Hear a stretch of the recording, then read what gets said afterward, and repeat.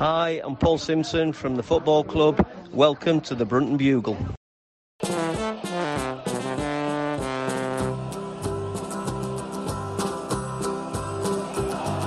we come, blue and white, and we're looking good. You'll be in for a fight, and we fight pretty good. Getting goals is our job, and we get goals good. Looking good, we are Carlisle United. Hello everyone, you're listening to the Brunton Bugle, the number one place to get your Kai Night fix in the podcast world. I'm Lee Rooney. And I'm Adam Tiffin. A nightmare before Christmas, followed by a Boxing Day stalemate, sees United drop to the bottom of League One. But with January just round the corner, are positive times ahead.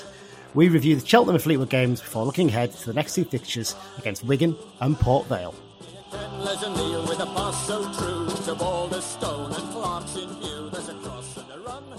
Yeah, there wasn't any early Christmas presents against Cheltenham, was there, Adam? I think it's fair to say. No, not at all. I'm very happy that I wasn't there for the game and I just had to watch the reaction on Twitter. It was poor, to say the least. I don't even know how to describe it, really. It's one of those ones after such a improved performance against Northampton, to put in a performance like that against a team that's around you in the table as well. Exactly. It's painful, isn't it? That's the problem. It's the same thing that's been happening all year. We've been playing the teams in and around us and have just been awful for the most part. And then we'll play likes of Wigan tomorrow and, well, when people listen to this, probably today.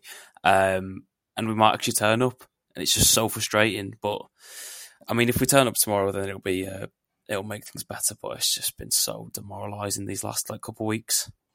I think the fact that January's getting so tantalisingly close as well is really getting people sort of excited about it, sort of like nervous in the sense of we need to start getting a few points just to get ourselves or keep ourselves in touch as much as anything, isn't it? Yeah, it's just you don't want to. I know James Phillips and that always keeps saying about keeping in touch and things. I think it's 5 points now, the gap to the top, or not the top, but the outside of the relegation zone. So it's not. Luckily, we have games still against the likes of Exeter where we can claw back points, but really, the games to do that have just gone, and we didn't make much of it.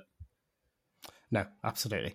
Right, well, this is going to be a slightly different episode to the normal ones. We're not going to be going into as much depth, I think, on the games, it's fair to say. I've got a little bit of a cold that I've picked up over the winter period. I think a lot of the fans I was speaking to at the game had a cold as well, so no surprise there. So we're just going to do sort of a joint review of the Cheltenham and Fleetwood games. Then we'll obviously have the chat with Barry from the Wigan podcast, who's got on again. We haven't got anyone from the Port Vale podcast. We haven't been able to get hold of anyone for that. And then me and Adam will just do a quick preview of the Wigan and Port Vale games as well. Firstly, before we get on to talking about the Cheltenham game, I know we can put off as long as we can. Just to remind everyone that our sponsors this season are the Kai Night Sports Club London branch. London branch do some fantastic stuff for the club in terms of fundraising. They also do some great stuff for away fans, exiles who want to get to games in terms of getting tickets sorted for the bigger games and also arranging travel and sorting out pubs to go to on the away days. And you can join them wherever you live in the world. If you live in Jacksonville, Florida, as I keep saying, you can sign up there. You can sign up if you lived in Fleetwood or Cheltenham or Port Vale or Port Vale's not a place, is it? Stoke or Wigan, basically. Any of those places you could sign up for them. If you want to find out about them, go to their website, carlisle.londonbranch.org, or grab one of the guys at one of the away games coming up. I think they said the recommended pub for Wigan is going to be, I think it's the Marquee Bar or something at the ground, I think. I'm not sure. I was supposed to be going with two mates, but they've bailed last minute. Jack and Mitch, if you're listening, poor, very poor. But yeah, there's a lot of people going. The good thing is they've, I think it was the Flags for United account has sort of earmarked a spot in the away end for the people who want to be a bit more noisy. Definitely. That should be really, really good. Right.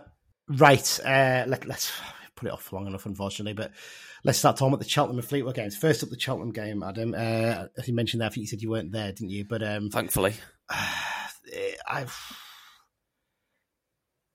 I mean, it's hard. I mean, the team that was picked, I think, was pretty much the same one, wasn't it? That had played so well against Northampton in the previous game. Mm-hmm.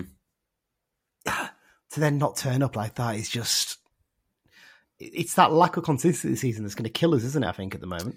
Yeah, and it's... and I think the game we'll come on to, obviously, with the Fleetwood game was a big statement as to sort of, I wouldn't say the lack of depth, but lack of obvious depth, because there was a lot of big changes made that, had we have been talking about those games at the start of the season, we wouldn't have seen coming.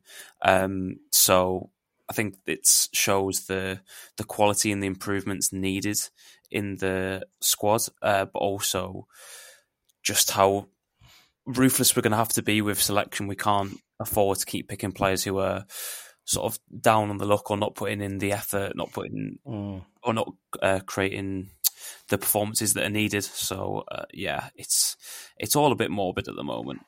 Yeah, I mean, in terms of the chances, in terms of the chances we create in the game, the only real clear cut one, to be honest, was Melish's chance that was disallowed, the goal. Now, it looks like it was the right decision, having looked back at the replays on the highlights. Mm-hmm. I've heard a few people say that maybe he could have left it to go in, but I think actually with the spin on the ball, it might not have gone in anyway, to be honest. It was a kind of a weird one, but... We also don't want to take that risk as a player. You don't want to watch it go past and think, I could have... unless it's obvious that it's going in, and you don't want to be like... was it Nani? When Ronaldo scored some wonder goal, chipped it over the keeper, and Nani just dinked it in the back post.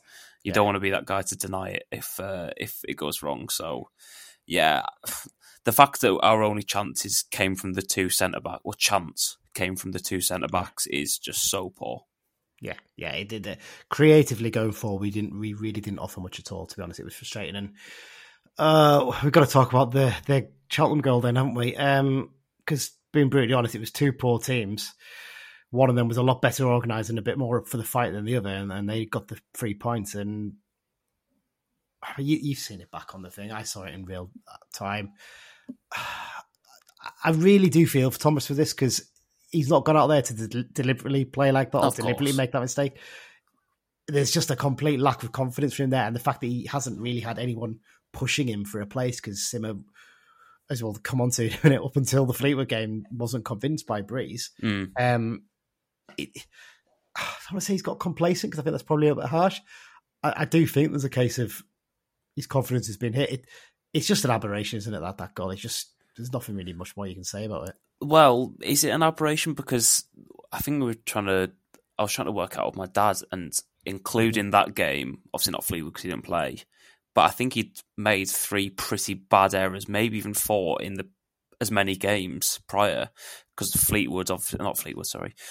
Cheltenham, Blackpool and Northampton all made errors in which led to goals. And we can't be dealing with that at this position that we're in, where we're going to be fighting for relegation or to avoid it. So I think it is a lack of confidence, because it's a classic sign of a keeper who's not quite sure of himself, because he's double guessing, not second guessing, sorry, not double guessing. But I wonder what people's reactions were in real time, and then if it was almost the sense of, oh my God, how have you done that, has got worse since seeing all the replays. Did it seem just that bad in person? I think in person, I think, it felt just as bad. There was a sudden intake of breath and oh no, and as soon as the player played it across goal, you could see that Melish wasn't going to be able to get back in time to stop the lad tapping into the empty net. And it's, you just look at it and you think to yourself, if you're going to try and do that, if you're going to slide in to try and keep the ball in play when it's going out for a corner there, you've got to do it so that if you don't get the ball, you push it out for the corner. You almost dive with the ball as it's going out, but he was sort of diving behind it. And if there's no attacker there, that's fine to do that. But you almost wonder if he didn't realise the attacker was that close. But actually, look at the highlights, he must have known he was there. So it's a really bizarre one. I just can't comprehend it. It's one of those ones where even like Thomas afterwards, some goalkeepers will always argue their case, and you could even see him like, no, I've cocked up here. My problem with it is the fact that if a shot had come at him and he's parried it and it's come out, at least it's come with some pace. There's no pace on the ball as it's going out. So I don't actually understand how a professional goalkeeper has managed to push it back up, because it's not like he's not reaching to claim it. It's pretty much at his chest, so he can just sort of let it run into his hands and just sort of cushion it if needs be. But he just sort of, I don't know if he's tried to actually grab it and it's just slipped out of the hands, or it's unexplainable. as much as we talk about it and try and Yeah. think about why it happened, we can't justify it. What's your thoughts on Simo's comments after the game and the way he's handled the Holy situation generally? Because I went on BBC Radio Cumbria on the post match and spoke with Paul, James, and Chris about it. And my feeling is I still can't grasp why he was dropped earlier in the season, because he wasn't playing that badly when he was dropped. I think Simo was very keen to get Anderson in. Anderson didn't work, and to be fair, we all thought he was going to be a really good keeper based on his previous loan spells, but it didn't work. Thomas comes back in and actually does really well initially.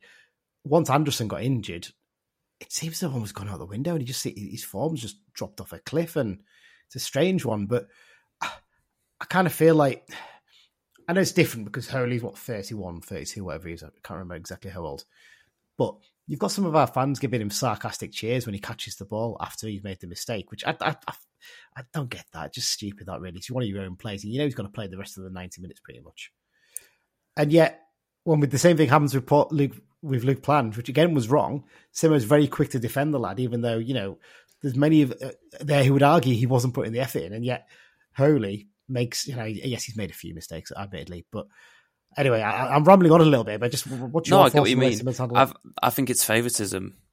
I think that's it. It happens all the time. It's natural for managers to prefer certain players, and the fact that the issue of a goalkeeper, I mean, bringing in a backup was always going to be needed after Mick Kelly left in the summer. But the fact that in the summer, after we just got promoted with Holy, he was still talking about potentially bringing in somebody to challenge or displace him was sort of a marker to me that he didn't see Holy as the goalkeeper going forward. And immediately that's going to sort of put tension on that relationship. And like you said, when he came back in, he had a point to prove, because if not, they'd just bring Anderson back in. But since the injury, he's not been up to standard. Is it a case of he's got injured and he's thinking, there's no...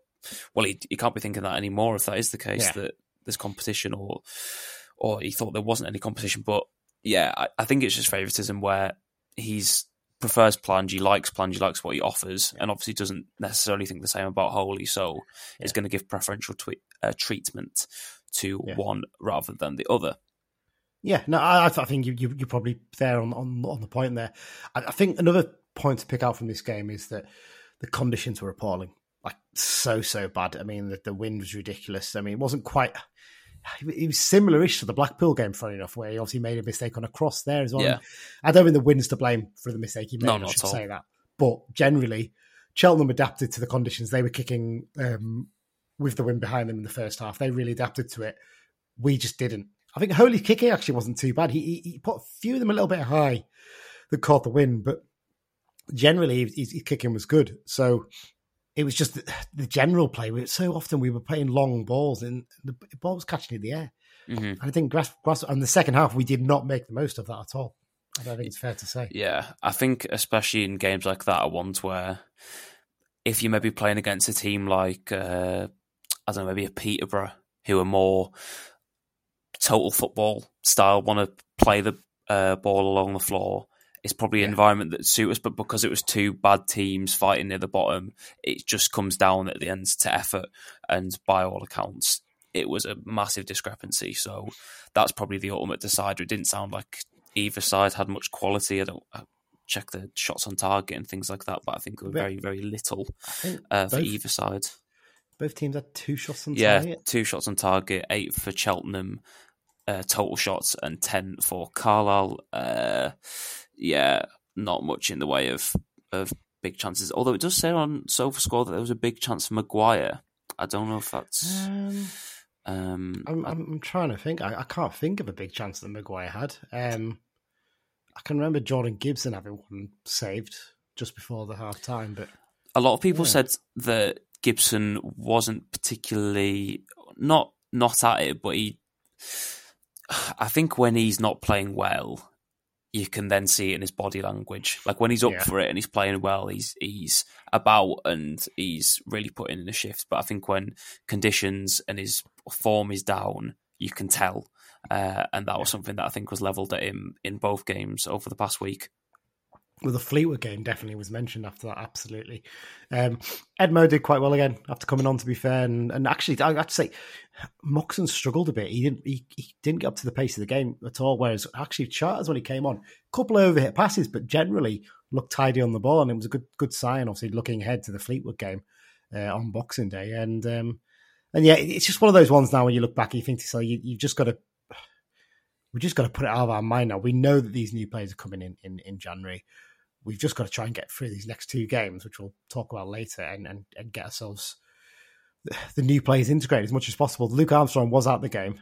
I do wonder if there was part of him looking at it thinking, what have I done here? As he watched it, but no, with any luck. No, there's no... You can't be a professional footballer and have that mentality, but I think him, and also one that's slightly going under the radar, is the fact that JJ Coyote is going to be back within I think someone said maybe the first, if not Exeter. Yeah, it's one of those two, isn't it? I think they're going to be guided by what the... I mean, what a change in strike partnerships that's going to be, going from Edmondson / Maguire or Plange / Garner to potentially Armstrong and Coyote, if the two were to play together.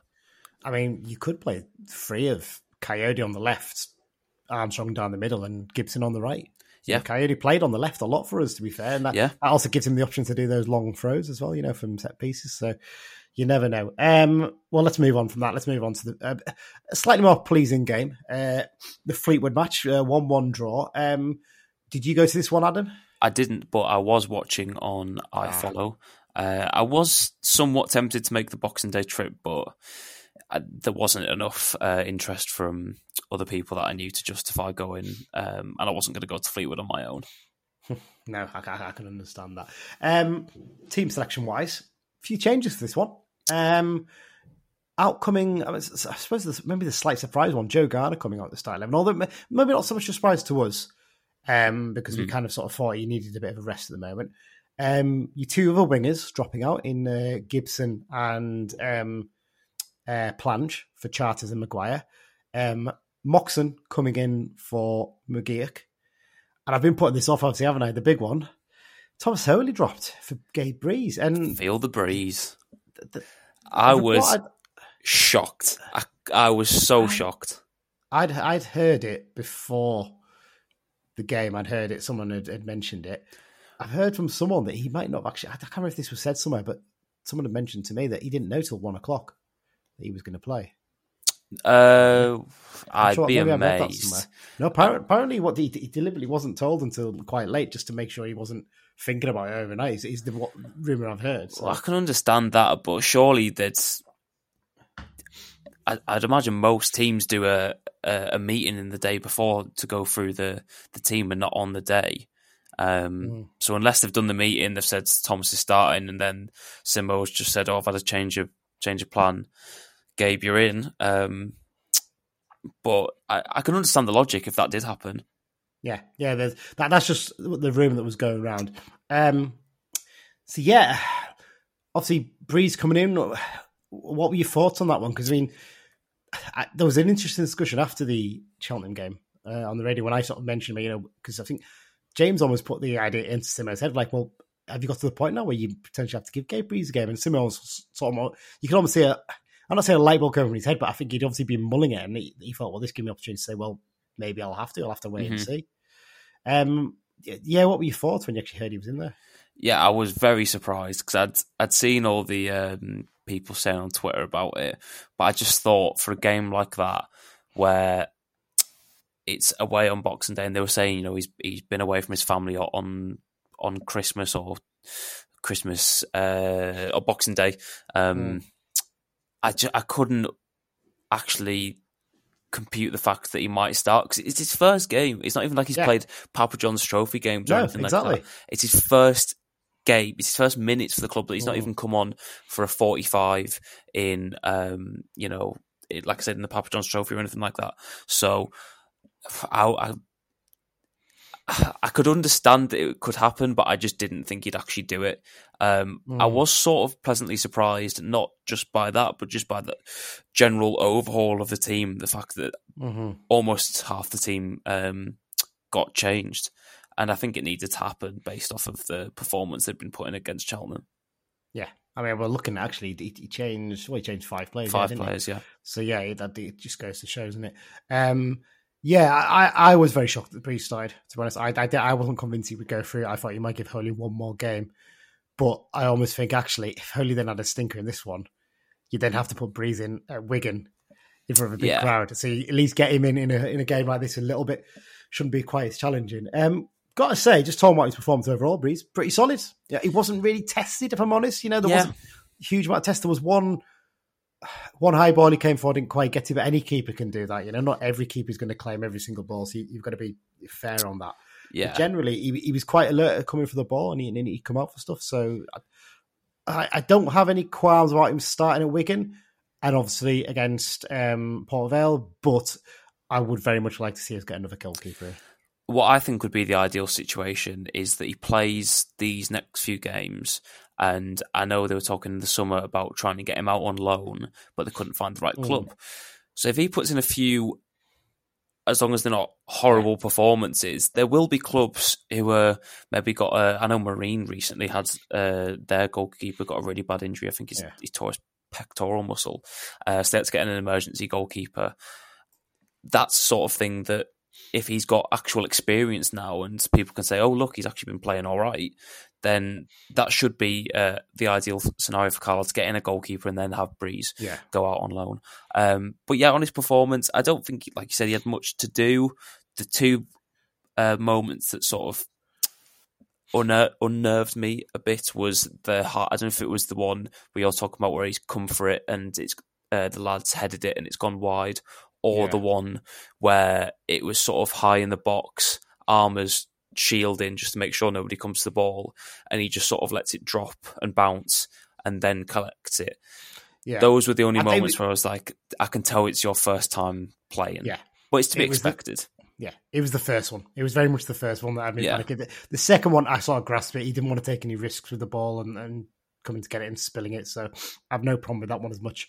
But he generally, in terms of coming out for the ball, he was pretty good. His kicking was all pretty solid. His kicking's not as big as Thomas's. We know that. Not many keepers are. But yeah, he's generally he was pretty good in the way he marshalled stuff. He didn't have any chance with the goal, so can't really grumble too much about that. Performance overall from the team, I mean, 100 times better than against Cheltenham, wasn't it?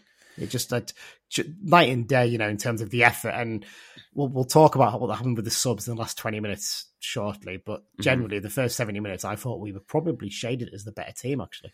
Yeah, I don't think there was much in the way of quality produced from either side, to be honest. I mean, obviously, our goal and their goal had a bit of quality, but there wasn't. I don't think either keeper was really tested too much in the game, apart from obviously the goals that went in, but I don't think they had much of a chance with either of them. But much better, because there was some effort, there was something to hold on to. There was, I think the first 10-15 minutes after the first half were really promising. The annoying thing from that is that we couldn't hold on to that momentum, and then Fleetwood really took hold of the game and we were really on the back foot. But yeah, I mean, it doesn't take much to improve on that Cheltenham game, but it was certainly that. Hell of a goal from Moxon there, wasn't it? What a finish. I mean, we were right in line with it, obviously behind the opposite goal, but as soon as it left his foot, you thought, if this is on target, keeper's going to struggle here, because it's through a bit of a crowd of players, and he's not the biggest keeper anyway, Lynch. But no. Brilliant goal. He's got that ability to just hit a ball as cleanly as anybody, and it's really well hit. Like you said, because of the crowd in front of the keeper, I didn't think he'd have much of a chance, or I wouldn't necessarily blame him for it going in. One thing I did find interesting, though, was his reaction after scoring was a bit subdued. And considering it wasn't like a consolation goal, it was a goal to put us ahead, and it was the first time we'd led since Luke Blanche scored at Lincoln. Well, not led, but gone ahead in the game. Gone not 1-0 up. So I thought his reaction to the goal was a bit subdued.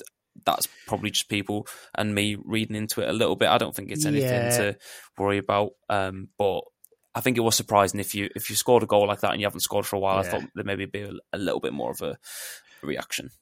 Yeah, I think we're always in a danger of over-analysing stuff like Of that. course. We always look at these things and wonder. Yeah, I don't think it necessarily has anything to do with No. the situation that's going on around him. I think it could also just be just a relief of having scored and he's just gone, finally.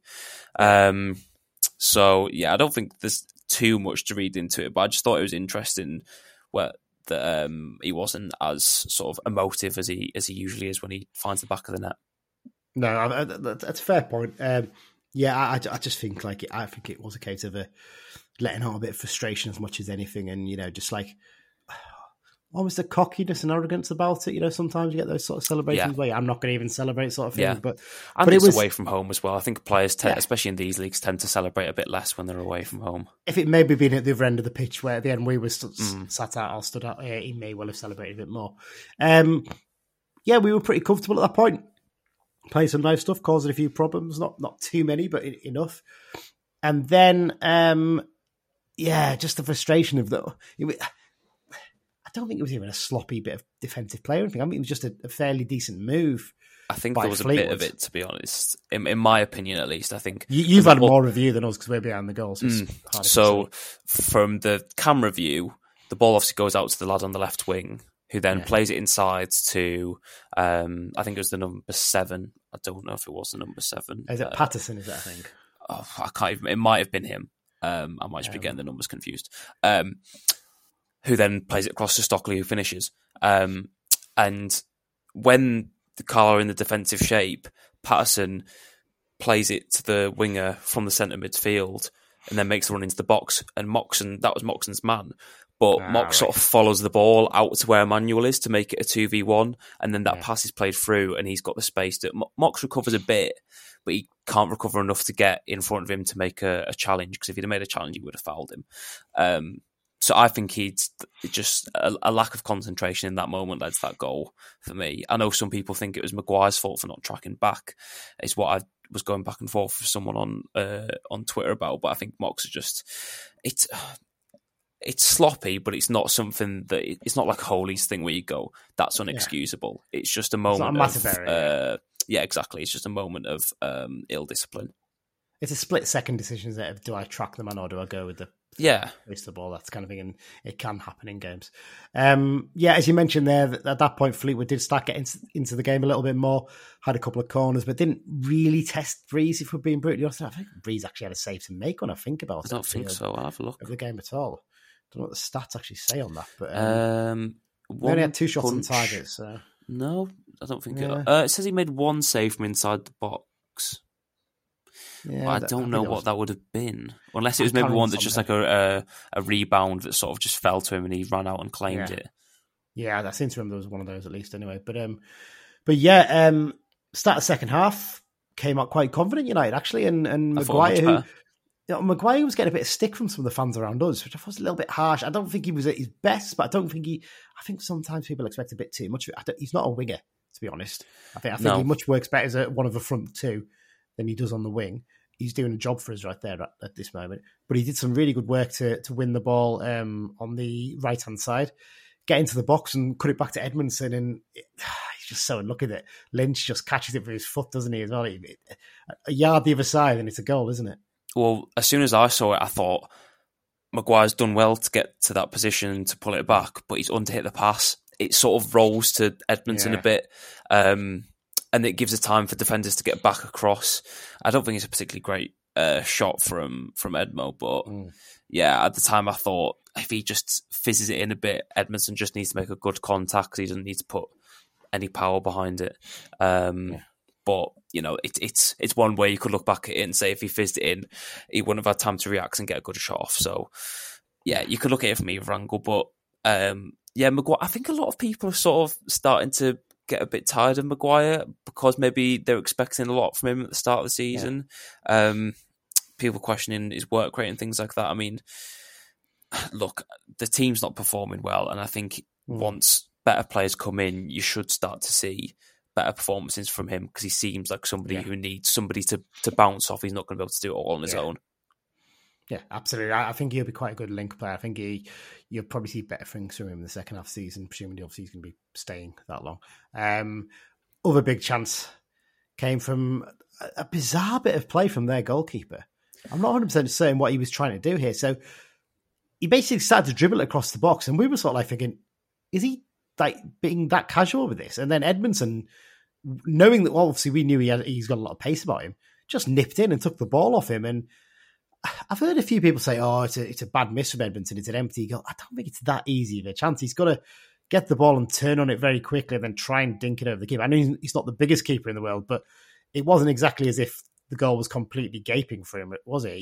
There's still a lot to do from there. It's not like he's nicked it off the keeper and he's just got to put it into an empty net, like you said. But I do think he should put that on target because it's not like he's, it's not like there's a defenders around him. He could have, if he wanted to, took a little bit more time to take his shot. But I do think he's got to put that on target. If you're a striker in this league, I'd expect them all to put that on target, especially if it was on the other end and our keeper did that and the striker missed, you go, we've got away with that one. But I don't know what the keeper was doing because he took a touch as if he was going to, he sort of got it out of his feet as if he was going to hit it long, but then took the same touch again to put it into Edmondson's path. But I think, to be fair to him, he was quite smart because I thought he was going to try and follow Edmondson out and try and sort of smother him a bit, but he just thought, sack this, I'm just going back to my net, which maybe rushed Edmondson's decision a little bit. But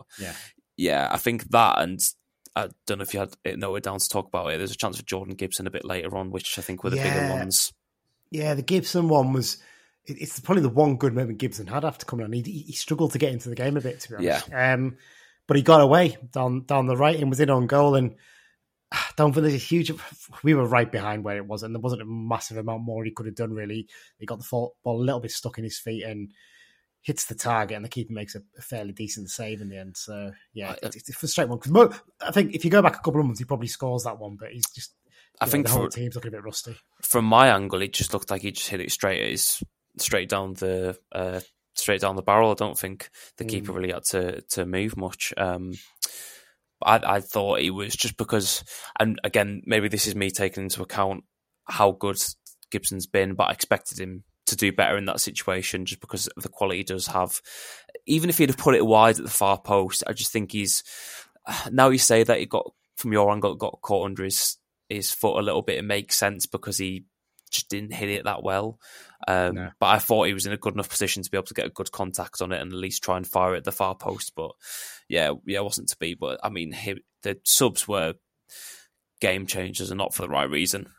Yeah, it didn't quite work, did it? And Simmer was honest enough to say this after the game, wasn't he? I think he said he was really happy with the starters, not particularly happy with the subs. I think we can let Ben Barkley off because he only got a minute or so when he came on at the very end. So I don't think he's referring to him, but Plange and Gibson. Plange was getting a bit of stick around me again, and he's frustrating because there's a couple of times where there's a couple of times he did actually chase quite well, but then a couple of times he sort of just gave up, and you think, just put a bit of pressure on. You've literally only been on 2 minutes. You should be lively. You should be chasing every single thing down.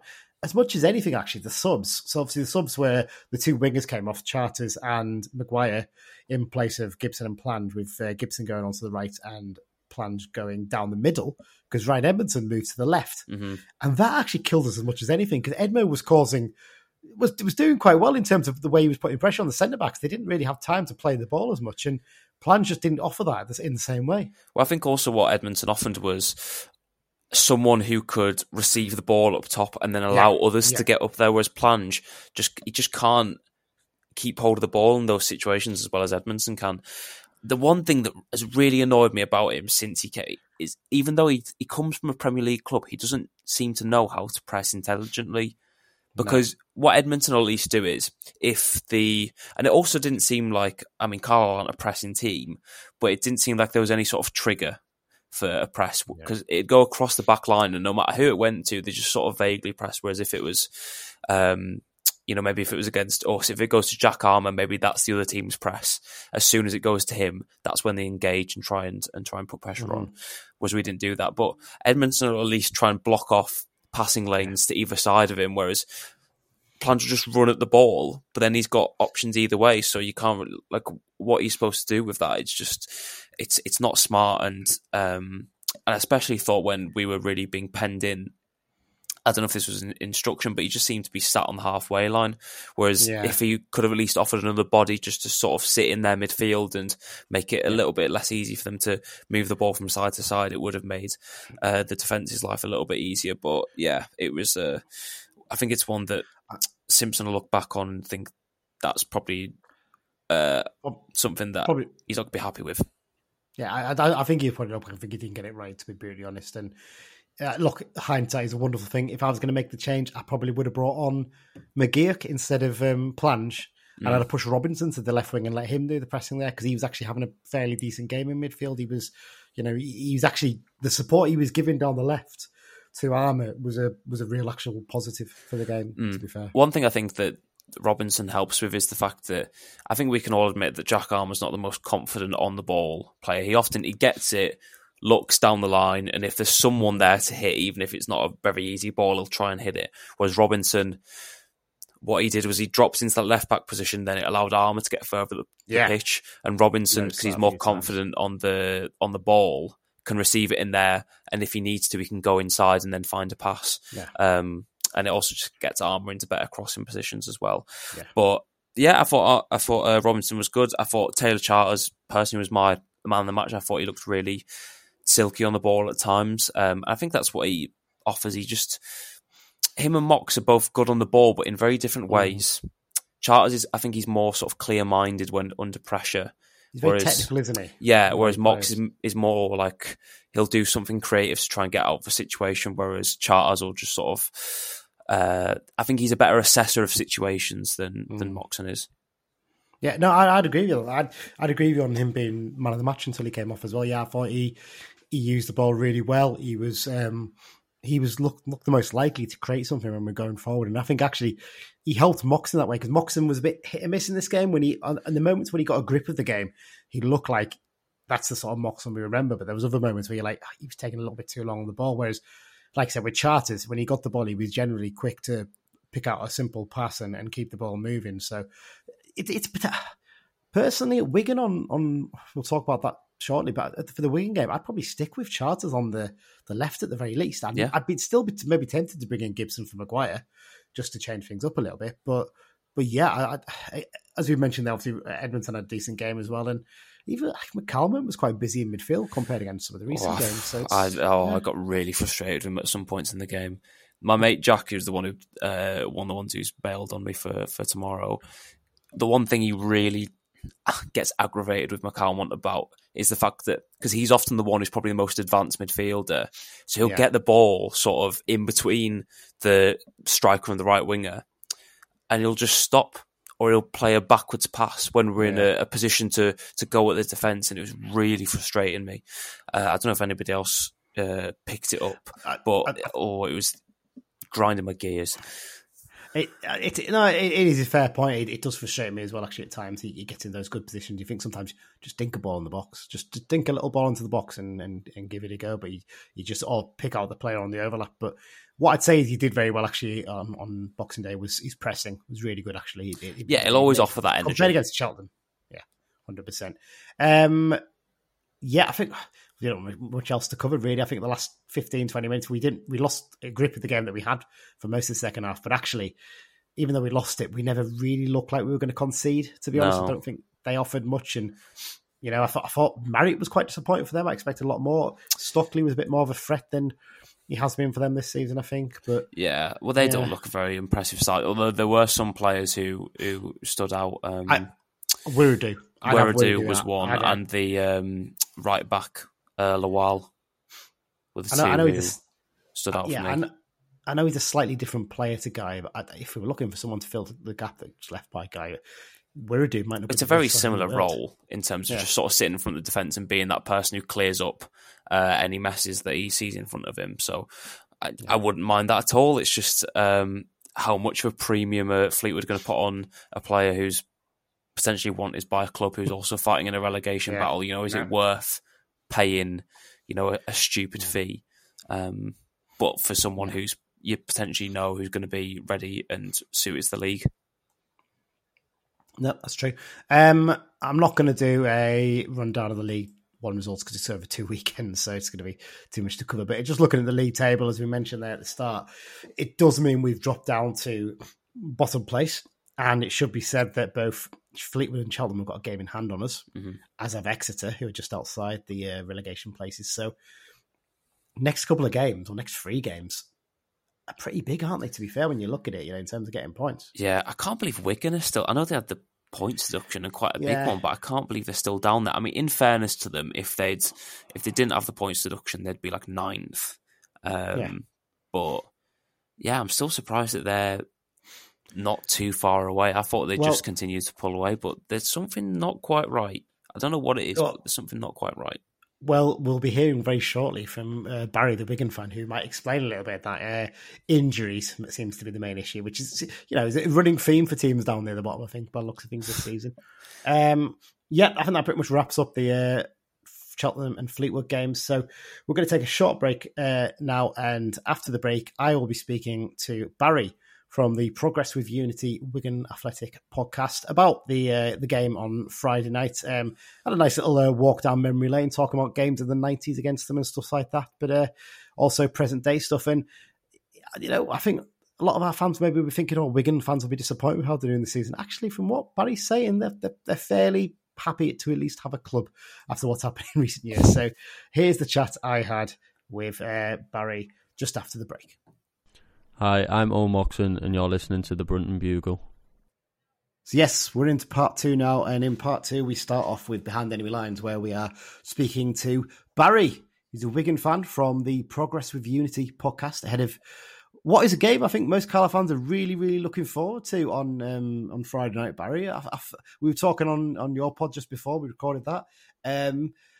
First visit in, I think, 26 years, I think, maybe, possibly, if I remember rightly. Yeah. Obviously, we've never been to the DW, so quite an exciting one for Carlisle fans. So, I mean, normally leave this to the end, but I mean, what can Carlisle fans expect on their first visit to the DW Stadium?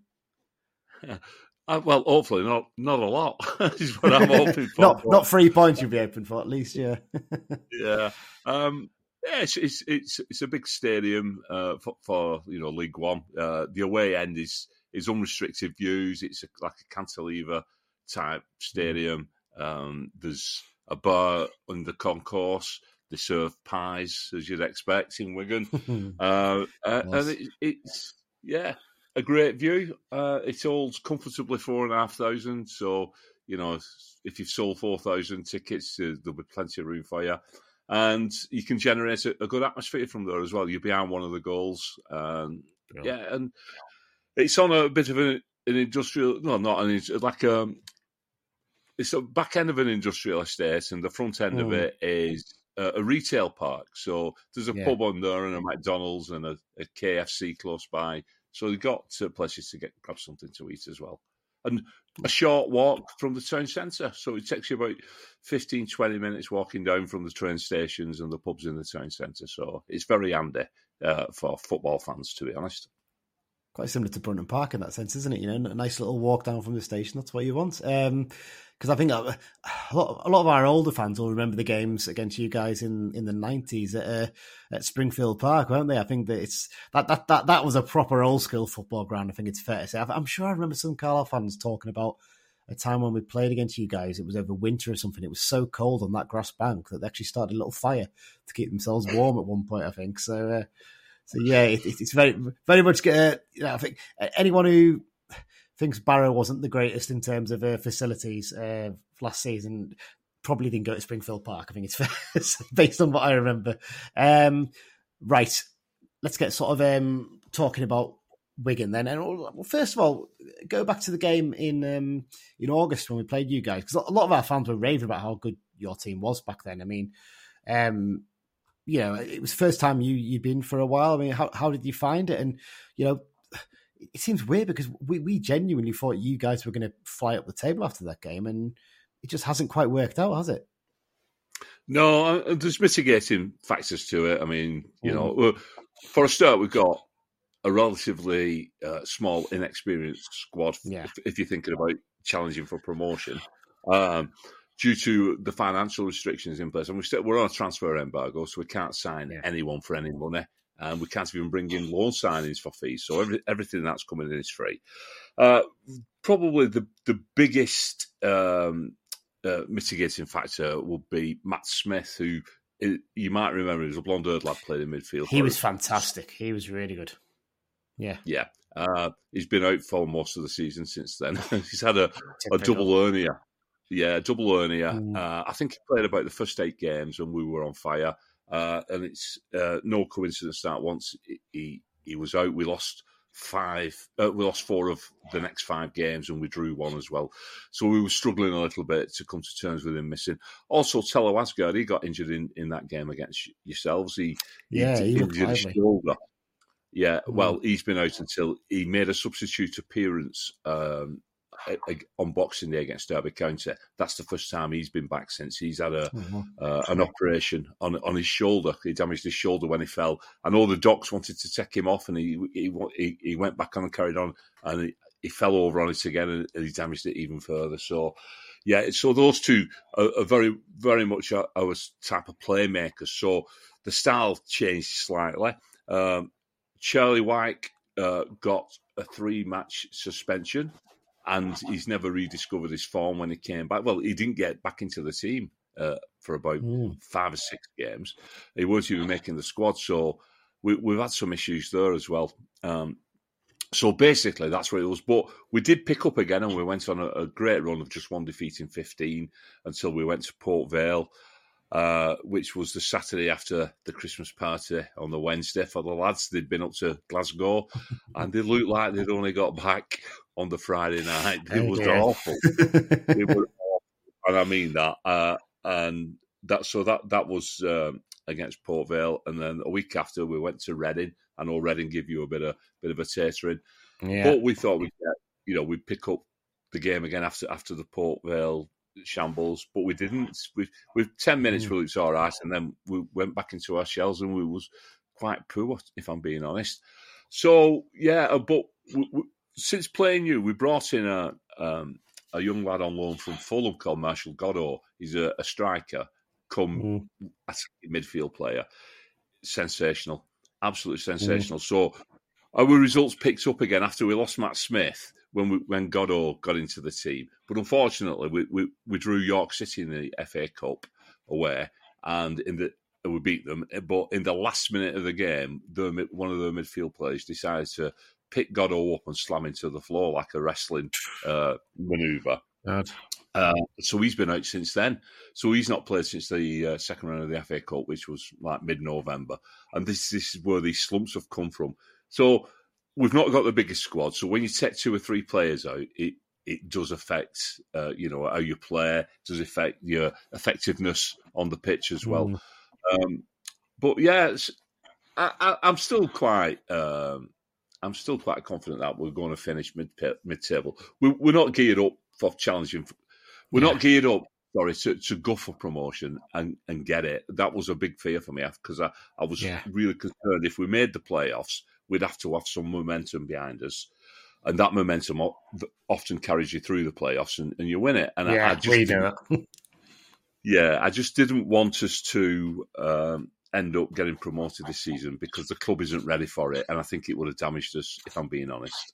So I'm quite happy with where things are going at the moment, even though we've not won for 3 games. I mean, I was quite the player that impressed us a lot in that game as well. The lad making his debut was Adiko, I think. He made his debut.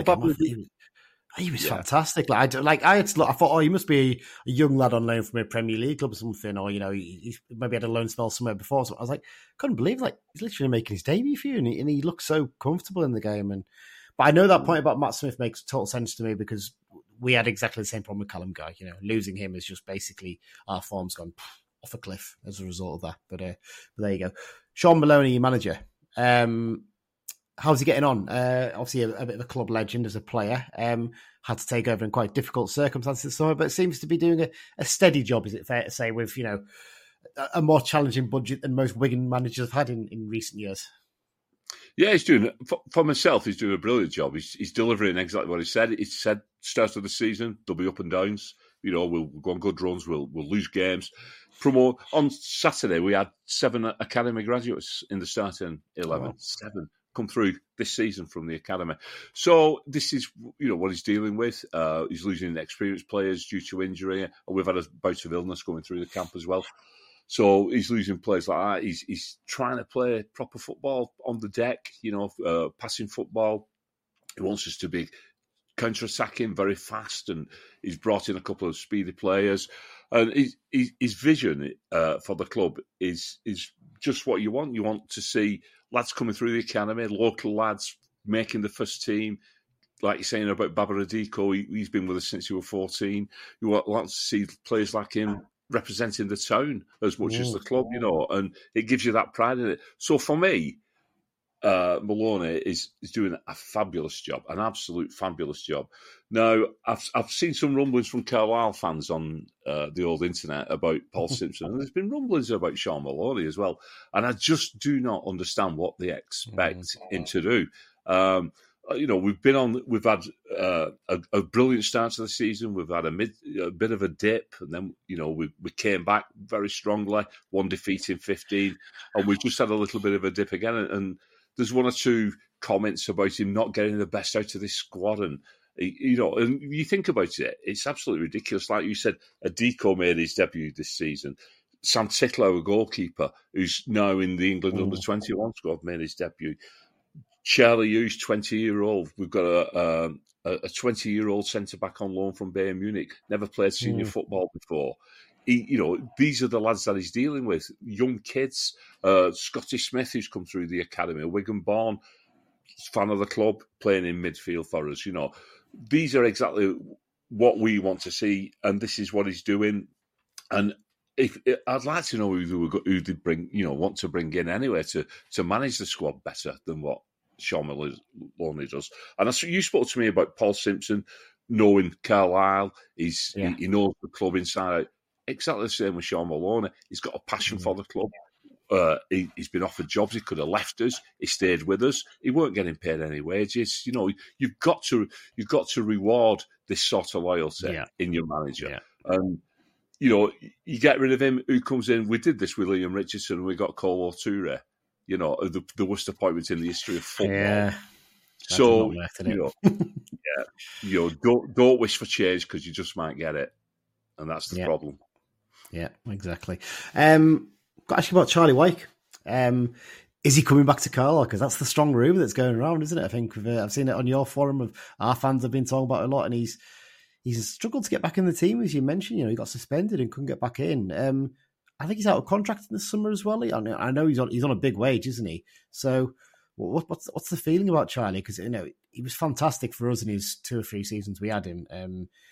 Obviously, he was poached by Bradford because we had a sell-on clause. There's not much we could have done, but obviously the heart attack a couple of years ago is something that maybe will still concern a few people. But basically, what's happening with him at the moment? Well, we're not 100% sure. He started the season off. Last season was his first season back after the cardiac arrest, and you could tell he was playing with a lot of caution in his play. There's a great column on the internet where he's spoken to some journalists, and he's talking about the psychological effects of wearing a defib under his skin and protecting it, and how it affected his play. This season, he's had a different mindset. He started off absolutely fabulous. So he scored 6 goals in his first 5 games. He looked the part. He's not absolutely 100% suited to the system we played, but he was still getting into fabulous positions, and he was being fed in, and we were putting the ball in the back of the net. And then he got sent off against Portsmouth, it was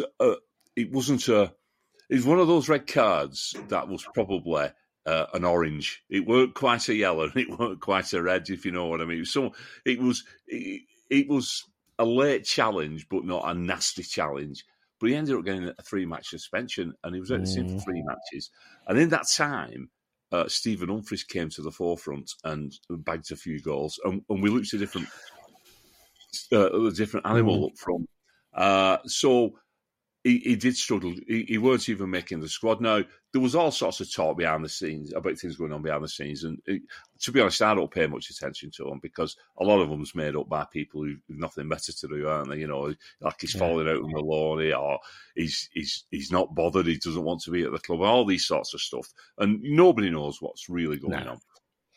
Maloney came out and said he's had an hip problem, so that's why he's not been in the squad. So he's had an injury to his hip.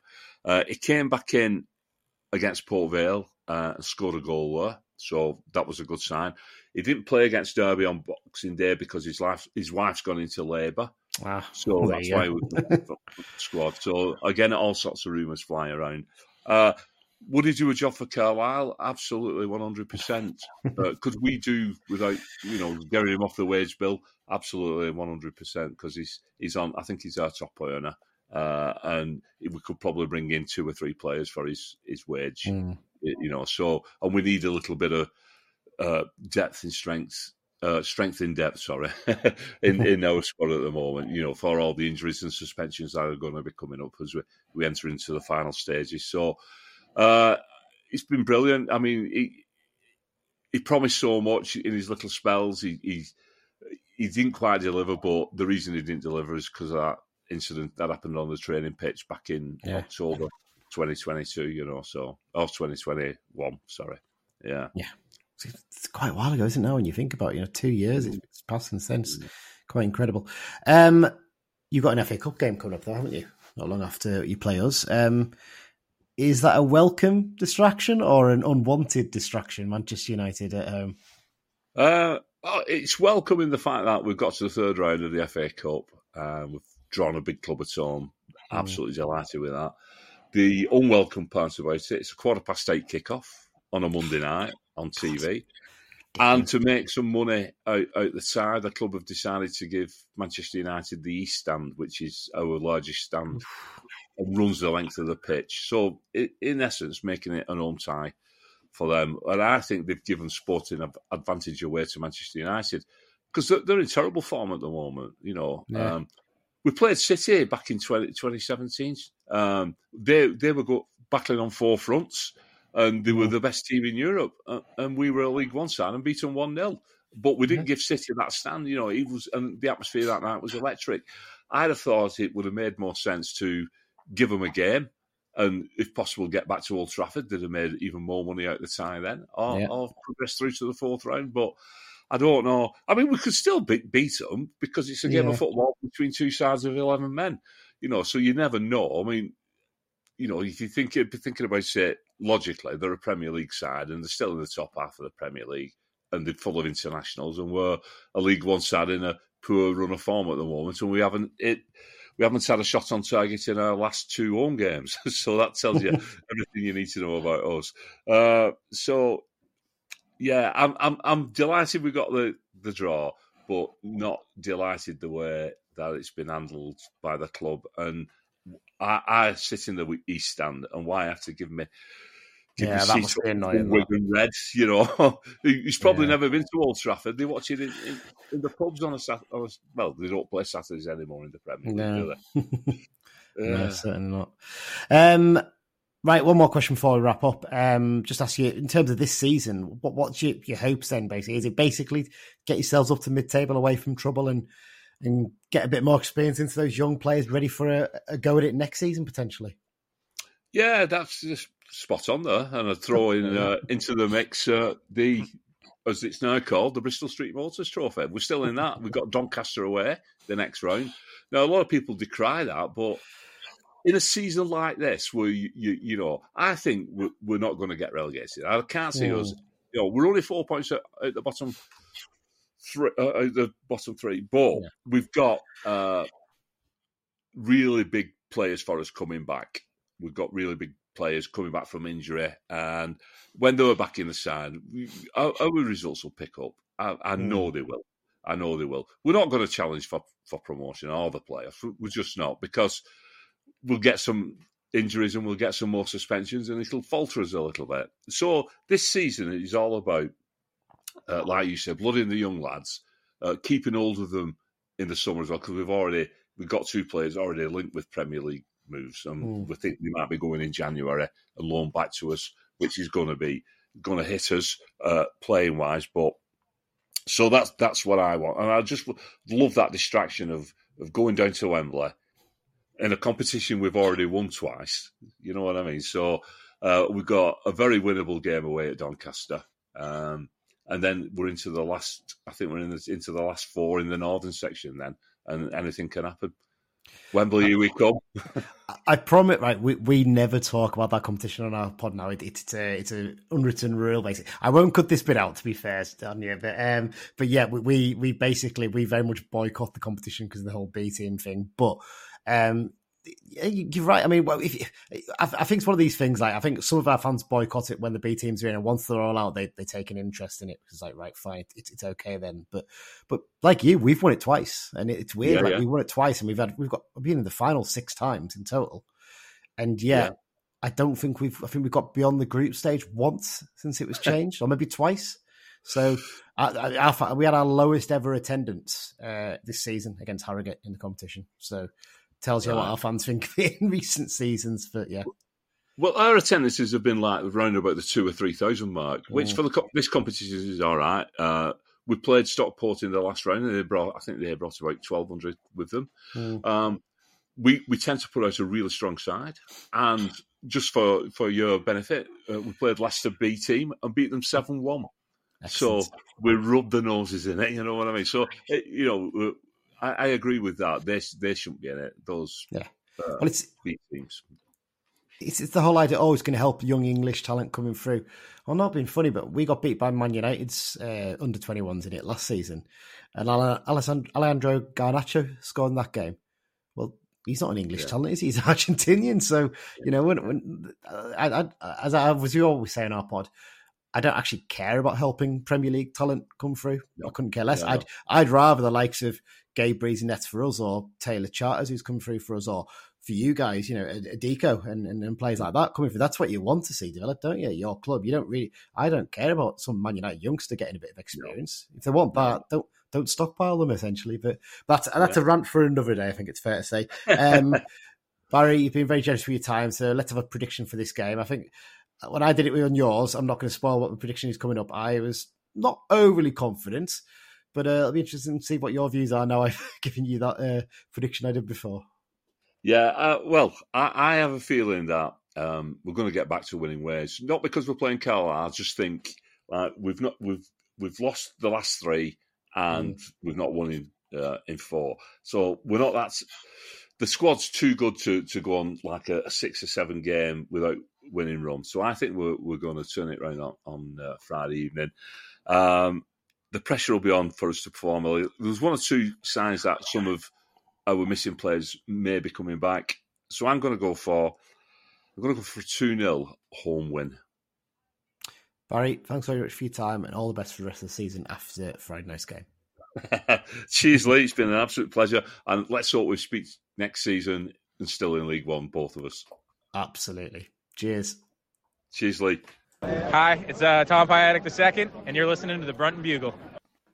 And yes, we're back for part 3 of the Brunton Bugle, looking ahead to the games against Wigan Athletic and Port Vale. Thanks once again to Barry from the Progress with Unity podcast. Really good chat with him. And yeah, I asked him afterwards, I said, do you fancy going for a quick pint before the game? I'll buy you a pint to say thank you. Because I don't think I've only met maybe one other podcast where I've been able to actually meet them and buy them a pint and say thanks. He said, I would do, but I'm actually in our, one of the lounge or whatever at the ground because Roberto Martinez is at the game. And I'm interviewing before the match, and he's a hero of mine. So I was like, fair enough, that takes much more precedence over coming for a pint. It's a reasonable excuse. It is, yeah. I mean, if I was offered the chance to go and interview Dean Walling, for instance, at Brunton before a game, I'd probably do that instead, but slightly different, but there you go. Let's go to these games then, Adam. First up, Tuesday night, Wigan Athletic. What was it? 4,030 tickets, was it sold? I think it's 4,010, and then there's another however many available on the day. 500, I think it is on the day, yeah. I mean, going on a Friday night over Christmas, only 1 train back afterwards, and you're lucky if that's going to be running based on past experience. Yeah. Bottom of the league, over 4,000 fans travelling, 120 odd miles, 100 miles or so down. Fantastic, isn't it? Yeah, I mean, I don't think we really get enough plaudits because every journey is far for us, but that shouldn't take away from what we've done, and the crowds will be taking on Friday night. It's just it's stuff that you couldn't imagine a couple of years ago. Like this would have never. We're getting more than we got. I don't know how big the attendance was at that Swindon game before Simo came in, but I feel, was it less than 4,000? I feel it's 3.5. I'm going to look it up while we're talking here, but it's the transformation that's gone in this club. Even though we're in such a dire state when it comes to league position, it's something to hold on to as a fan base, and it's something we should really relish because it's not something that can be guaranteed for a long time. So we should really live in this moment and appreciate what we're doing as a fan base and as a club. Yeah, I'm just looking up here. I've managed to find the Transfermarkt page for it. It doesn't have the attendance on it, annoyingly. But Gabe Breeze was on the bench that day. I didn't even realise it. I would have presumed that he'd, he hadn't actually made it to the sort of first team by then. Let's have a look here. 4,345 was the attendance that day. So we still could. Well, that's obviously including the away fans. Yeah. So likelihood is that we've surpassed that. And looking at it, only of the players who started or on the bench in that game, there's only one Whelan, Guy, Mellish, Gibson, and Armour and Breeze left. Of those in there, so there's about 4 or 5 or 6 maybe. So yeah, it's quite remarkable, isn't it? Really, the turnaround. Let's get to the Wigan game then. As you mentioned there before, Adam, you're a little bit surprised that they haven't managed to go up the table. Obviously, Barry's mentioned there the fact that they've had a few players injured, particularly, I think, looking back to that game in August, Matt Smith, the lad from Arsenal, looked a fantastic player, didn't he? And apparently he got injured not long after that and hasn't actually come back yet, which is probably a big effect on them. Yeah, he's just... I just don't understand how they're not better. Because they just looked so good in that. I know it was just the first half, but even still, it wasn't like we dominated the second half.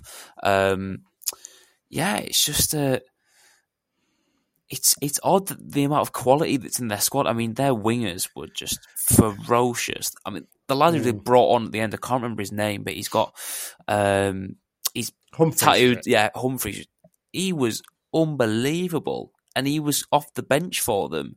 And Asgard, who got injured, I think is back. He must be back now because I think it was only. He's only just come back fairly recently. Yeah, so another one who's been out for a while. Yeah, it just baffles me that they just don't seem to be. Their record either way isn't amazing. Like they've scored 32 goals, conceded 29. I think probably conceding is where they've been in the most trouble. Lost 2-0 to Reading, 1-0 to Derby, and 3-2 to Port Vale in the last 3. Yeah. So they're not exactly in much better form than we are, but at least they've got that quality to call on if needs be. Yeah, absolutely. When you look through results wise, recently it's not particularly great for them. I mean, we're looking at they're coming off the back of 3 defeats in a row, as you say. But actually, prior to that, if you look, they'd only lost 1 of the last 15, I think. That was a 3-2 defeat against Charlton, who we saw a pretty decent side. Beyond that, they've actually got some fairly decent. I mean, they beat Peterborough 2-1 at home, and Peterborough we saw a very good side this season. And as the league table proves. Yeah, absolutely. So it's kind of, I think for them, it's a case of they're working with a fairly young squad, from what I can see. There's some real quality in there, but there's also a lot of young players in there. They've got a transfer in bag, so they can't really improve on it anyway. It sounds like there's a bit of a sort of mix in the Wigan support on Sean Malone in terms of some, because he's a club legend, they want to give him time and they respect the fact that he's actually doing a quite difficult job. Mm-hmm. But there's others who kind of feel like he should be doing a lot better. And I wouldn't say it's quite comparable to Simo in that sense. There's a few sort of murmurings from a few people now who's saying like, any other manager would be in deep trouble right now, but the fact is, Simo is not any other manager. He's he's also a legend. He's a Carlisle fan, and it's different. To all the people who are sort of having those thoughts about Simo as to is he potentially the right person, and if it was another manager, like I said, he would probably be already gone, if not close to it. Like, that's just so naive. One, because of what he's done, but also we should know by now that the League One and League Two manager market is one that is rarely successful when you're chopping and changing managers. Like, it's hard to find a manager who's going to be successful with you for a long time because either they're not good enough or they're good and then they get poached by a team who's at a higher league than you. So it's just ignorant thinking, that is. It's the bigger picture people need to look at for me. They need to take a look at where the club currently is, how far we've come in the last 2 years, and also where we're heading towards and what we want to. Just for the sake of thinking, I don't think there's any chance he will get sacked. But let's say like we're on a slightly poor run again for the next few games, and then suddenly they panicked the Piatics and said, right, we're going to get rid of him, we're going to get someone in. What if that doesn't work? What if that person comes in, we get relegated anyway? Yeah, exactly. From the starting of don't get too overexcited about that. I feel like give him time. He's got we know he's going to be bringing some great players in January. We've already seen one of them arrive, so hopefully a couple more should be announced in the next few days. I just think people need to calm down a little bit. To be fair, I think it's a very, very small majority. Like the mass majority of fans understand there's a bit of time to wait and there'll be players coming. But it's the loud minority. Yeah, that's true. That's true. It always is. Well, let's talk about the Wigan squad then. You mentioned the fact that it's pack-up quality. Who are some of the players you pick out as standout men for Wigan? Well, one we know very well is Mr. Charlie Wyke, who obviously scored rumoured of a return. Some people, yeah. When those things were going around, when obviously there was the big hint as to Armstrong joining, and some people were saying about Wyke at the same time, which I just thought that's just not going to happen. Like, I know Wigan are as a club aren't in a brilliant state, but why would they do that? There's just no point.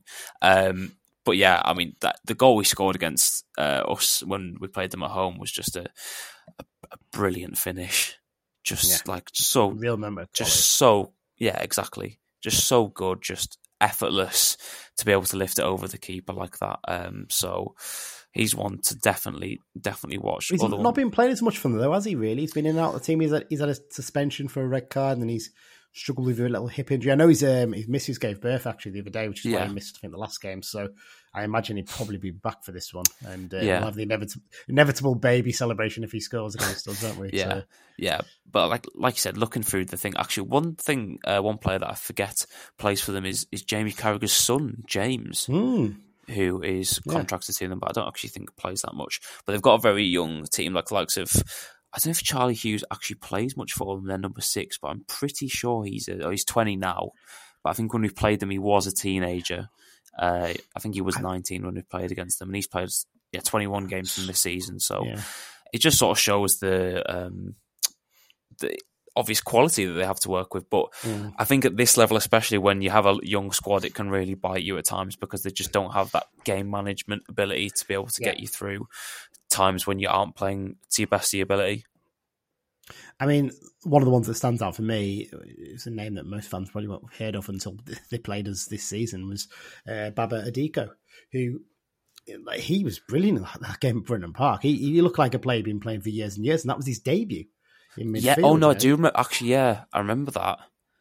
I remember talking about it with my friends because they, I can't remember which of them said, but someone said, "This is his debut, by the way." I was like, "You what?" It just looked like he'd been playing with them for a couple of years, like how Guy looks with Carlisle. He just sort of, he just looks like he fits right in. So, yeah. But again, he's 20, so it's a marker as to the age of the squad. I'm not sure exactly what the average age is. I'll have a look now. I think they had about 7 or 8 academy products in their team for the game against Derby the other day, I think it was. So it's just quite impressive, really, when you think about it. And you mentioned Hughes there, and I think the goalkeeper Sam Tickle, they're both being linked with big moves in January, potentially with loans back to Wigan for the rest of the season. So it shows in that sense that that they've got some real quality coming through. Yeah, average age is 23.8 years old.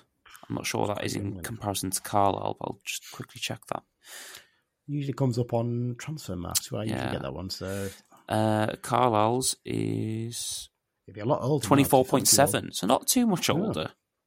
No, actually, you're right there. To be fair, but that's not as much as I thought. I'm looking here at the average age in the division now. Peterborough United 22.5. That's quite impressive, to be fair. A lot of their transfer structure is about buying from the National League and then selling up. Yeah, I'm pretty sure. True. So that doesn't surprise me too much. Stevenage 26.5. I thought they'd be older, to be honest. Second oldest behind Derby County at 27.3. Oh, that's no surprise. Pretty older, isn't it? There you go. Yeah, so I don't know what to make of this one because they are struggling a bit for form. But like I said, when you look at the squad, there's a lot of quality in there still, though, and I still do worry that potentially it's going to be a pretty tough game for us.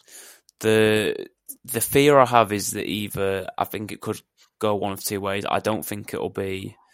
I don't think we'll be able to go there and dominate because we just don't have the quality to do that against anyone, let alone Wigan. Mm-hmm.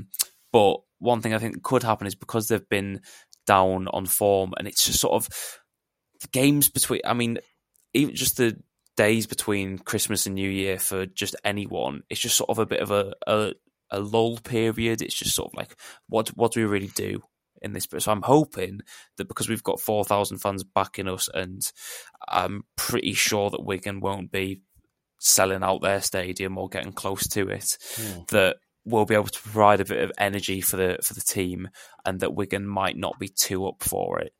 But it could work the other way, and that they've lost the last three, and they're like, right, we need to snap out of this now, and they blitz us. Yeah.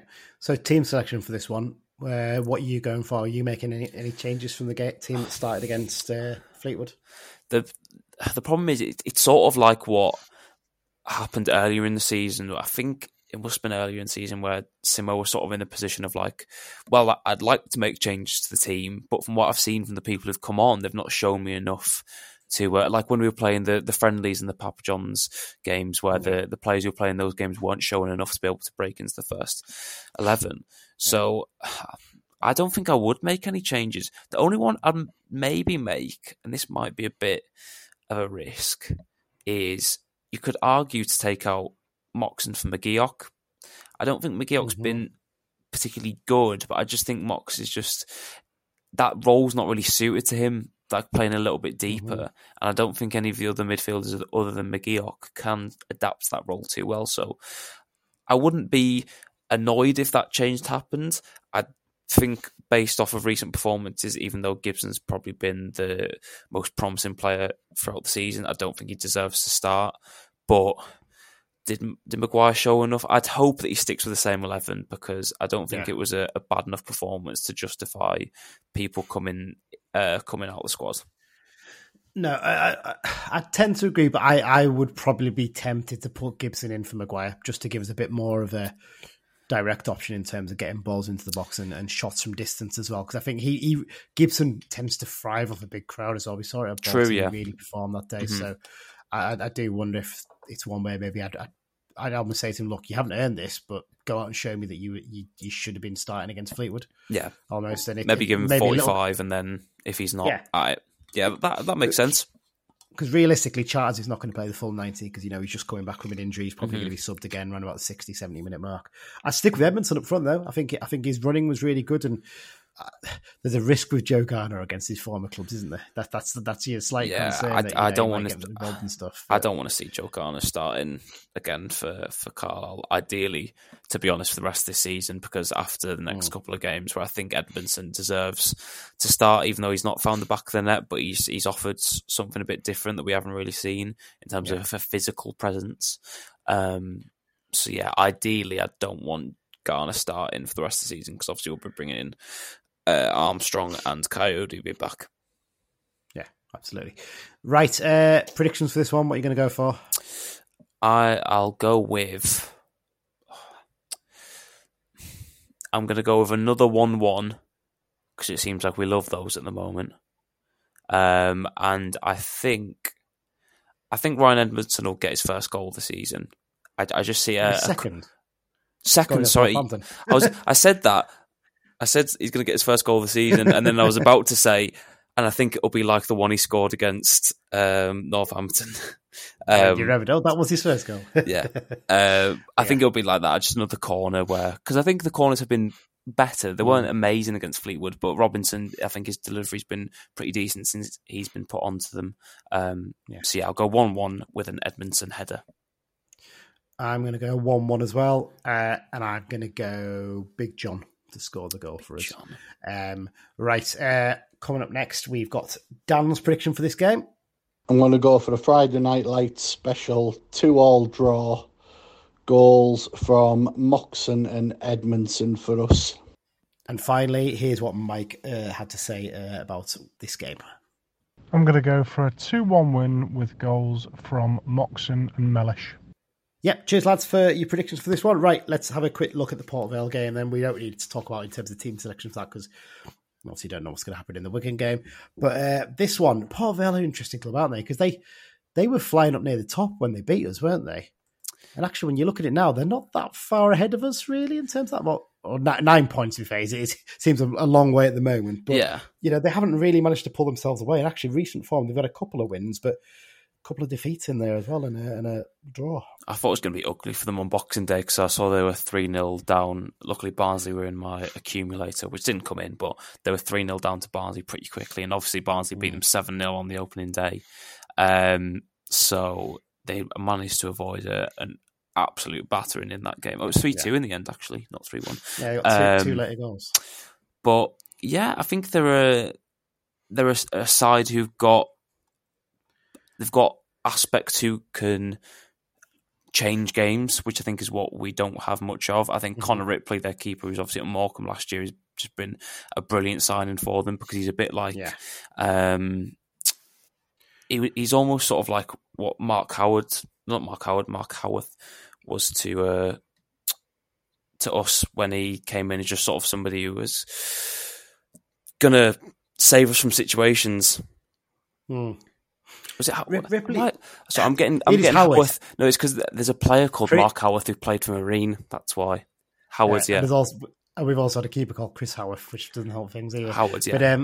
But Mark Howard, yes. No, I think that's a pretty fair comparison. I think Ripley's one of those players who's always been a very good player at League One level in terms of goalkeeper. I've always liked him. He played for Middlesbrough in a pre-season friendly against us when I was working there in about 2010, 2011. And he was brilliant that day. I think we won 1-0 from James Berrett, like brilliant goal from about 25 yards. But like he was unbelievable. Like he was pulling saves out all over the place. And I always thought, if we need a keeper on loan, he's someone we should look at.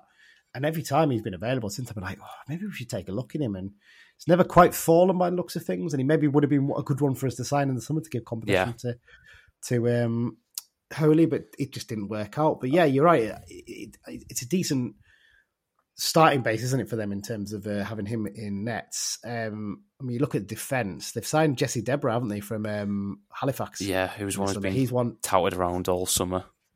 I think we were linked with him a few times. Yeah, he's had a few bad injuries, hasn't he? I think that's one of the reasons why he looked. Yeah. And obviously they've got Jason Lowe, who was in the building and then out of the building at Brunton Park. I think that it's pretty well known that's who it was. Yeah, it is, and you kind of look at it and think to yourself, could have done with him. We could have done with him. Could have Callum Guy. We could have done with many players at the moment. But he would have been a perfect replacement for Callum Guy right now, wouldn't he? That's the frustrating thing. Yeah. I also love the fact they've got Ollie Arblaster playing for them. What a brilliant name that is. There's something, the sprinklings of quality in there, isn't there? I think attack's one area where you maybe look and think maybe they're lacking a little bit in that area. They obviously re-signed James Wilson, didn't they, after he originally left in the summer? Yeah. Sounds like Ryan Loft's not having the greatest of times there because I've seen a few posts from their fans offering to drive him back to Bristol Road and things like that this summer. So yeah, but they've just got people like Wilson who's just got he's got that ability to make something happen or create a chance out of nothing, even if it's once every couple of games, whether he scores it or not. It's something that we don't really have at the moment as to someone who can just... Maybe Gibson, but in terms of a striker, we don't have somebody who can get a ball in an awkward position and just somehow manage to get it in the net. But even like Ikpeazu, it's just another physical option. Loft, even though he might not be good, it's just, again, it's another tall striker. And they've got in some all right loanees, like some Mitchell Clark, I think he's in from Burnley, if I'm right. Or maybe he's actually signed with them. I think he signed with them. I mean, to be fair, they've got some really good solid players at this level. I mean Ethan Chislett from AFC Wimbledon looked quite a good player when we played against them early in the season. I've always liked Tom Conlon, decent player, Connor Grant as well, and I mean Alfie Devine as well. Getting him on loan from Tottenham was a bit of a coup, wasn't it? Really, at the time he played a few first team games for Tottenham. So, I mean, on Transfermarkt, he's rated as £1 million. So, that's a bit different from most of their other players. Recent form wise, they've like I said, they've done okay, haven't they? I think, is it fair to say, with some of the recent results? Yeah, they're sort of they're probably in the position that their fans probably, if they were being realistic, would have expected them to be in. Just sort of, they're not going to be involved in a relegation battle, but they're also not going to be challenging. They're not going to be in that sort of top 10 where they could potentially think about getting into the playoffs. So I think they're probably situated where they should be. It should be said they've only won 2 league games since September, middle of September, and they were quite recent. They were in the last 4 games. So they had quite a rotten run in terms of the league form of wins. They scraped out a few draws in that time as well, but there's been a few, like that opening day defeat against Barnsley. At that point, they must have been dreading the worst, mustn't they? 7-0 on the first day of the season. But them and Exeter, done okay. Obviously, after the Barnsley defeat, were like right at the top of the table, and then seemingly at the same time, they just seemed to slowly slip down the table. So, Port Vale, again, I always find like New Year's Day and Boxing Day games to be a bit, like they can be a bit flat just because the crowd's usually a bit flat. So I think it could be a bit of a meh game. I think it really depends on what happens on the Friday night. That's true. In terms of how the crowd feels. Because you're right, they really need the players to lift the crowd in those games, don't they? I mean, Boxing Day, you're absolutely right. I think my classic example is the one we beat Oldham 6-0 on Boxing Day, and we actually generally played really well. Was that the crowd? The one where Sheridan had a hissy fit after the game, even though we won 6-0, which was those times absolutely were remarkable. Those times were brilliant. Remarkable. But so when you look through it, you're right. It's one where maybe the crowd's going to have to lift us, but it does annoy me when you have these Christmases where you don't have any home games between Christmas and New Year. I hate the fact that you've got 2 away games and then you don't play your home game until New Year's Day. I don't think that's right. I think you should be one or the other, or almost it'd be better if you did the old flip around where like they do in the National League, where they play each other on opposite days, don't they? They play one plays on the Boxing Day and one they play the reverse game on New Year's Day, I think. So I sometimes wonder. What do you make of? Because it's one that's thrown out a lot of sometimes where managers, and Simo has said it quite a few times, where he's like, today the fans needed to lift the players. Like, what do you think about that? Because for me, I get it sometimes, but also it shouldn't necessarily be on the fans it can maybe be on the fans to sort of get them over the line, but to actually encourage a performance out of them, I think can be a bit of a reach. Yeah, I agree. Tend to agree with that. What I'd say is I feel like it depends on the circumstances. When you've got a team that's struggling for confidence like we are, you probably do need the fans to lift you a little bit. Yeah. If you're a team playing with confidence, you shouldn't have to need the fans to lift you. You maybe need it in points in the game, but you should be able to start the game strongly. We aren't strong enough for that. Yeah. We aren't a good enough team. To be fair, it was only... I remember hearing it a lot near the end of last season where we were struggling, but we were still like a good team. I haven't heard it quite as much this year. I think it's just been a lot of, we're just not good enough, is what's been coming from Simo. No, absolutely. So in terms of danger men in their team, I think we saw James Wilson's one of them, isn't he? I think it's fair to say, he's a player who can really have a big impact. I think Gavin Massey's quite a good player. He's not maybe quite the same impact with them in over the last few games. I think I'm just looking at his record. He hasn't actually scored this season. That surprised me because he's quite a good player. But yeah, looking down through the squad, I think the obvious standout is that I said Alfie Devine in midfield is a very good player, and Chislett going forward as well can really offer a threat for them. Mm-hmm. Yeah, again, it's a level of player and another team where we look at them and go, we've just had one of yours. That'd be nice. Yeah. Just have one of you. Just pick off 1 or 2 players. The kind of thing I want to see it start doing, picking off some of the best players from the teams around us and the teams in the division below. Yeah. Which we've obviously done with Harrogate, with Armstrong, and hopefully we'll have a couple more like that coming up soon as well. Yeah, I'd hope so. Okay, let's have some predictions for this one as well then, Adam. What are you going to go for? I'm going to say this isn't one that we're going to have to lift the players for. I think we get a 2-0 win, and I'm going to go for goals from... I'm struggling to pick goal scorers at the moment.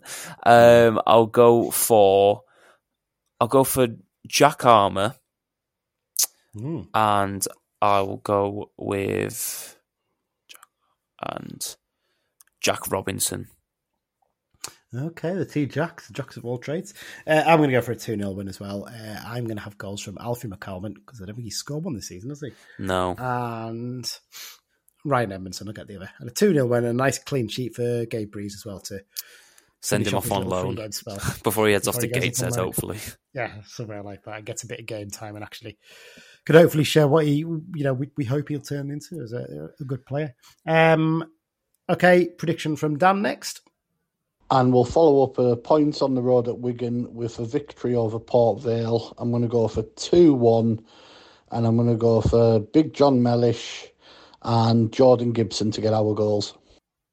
And finally, to wrap up today's predictions, Mike's prediction for the Port Vale game. I'll go for a 1-1 draw with Ryan Edmondson scoring.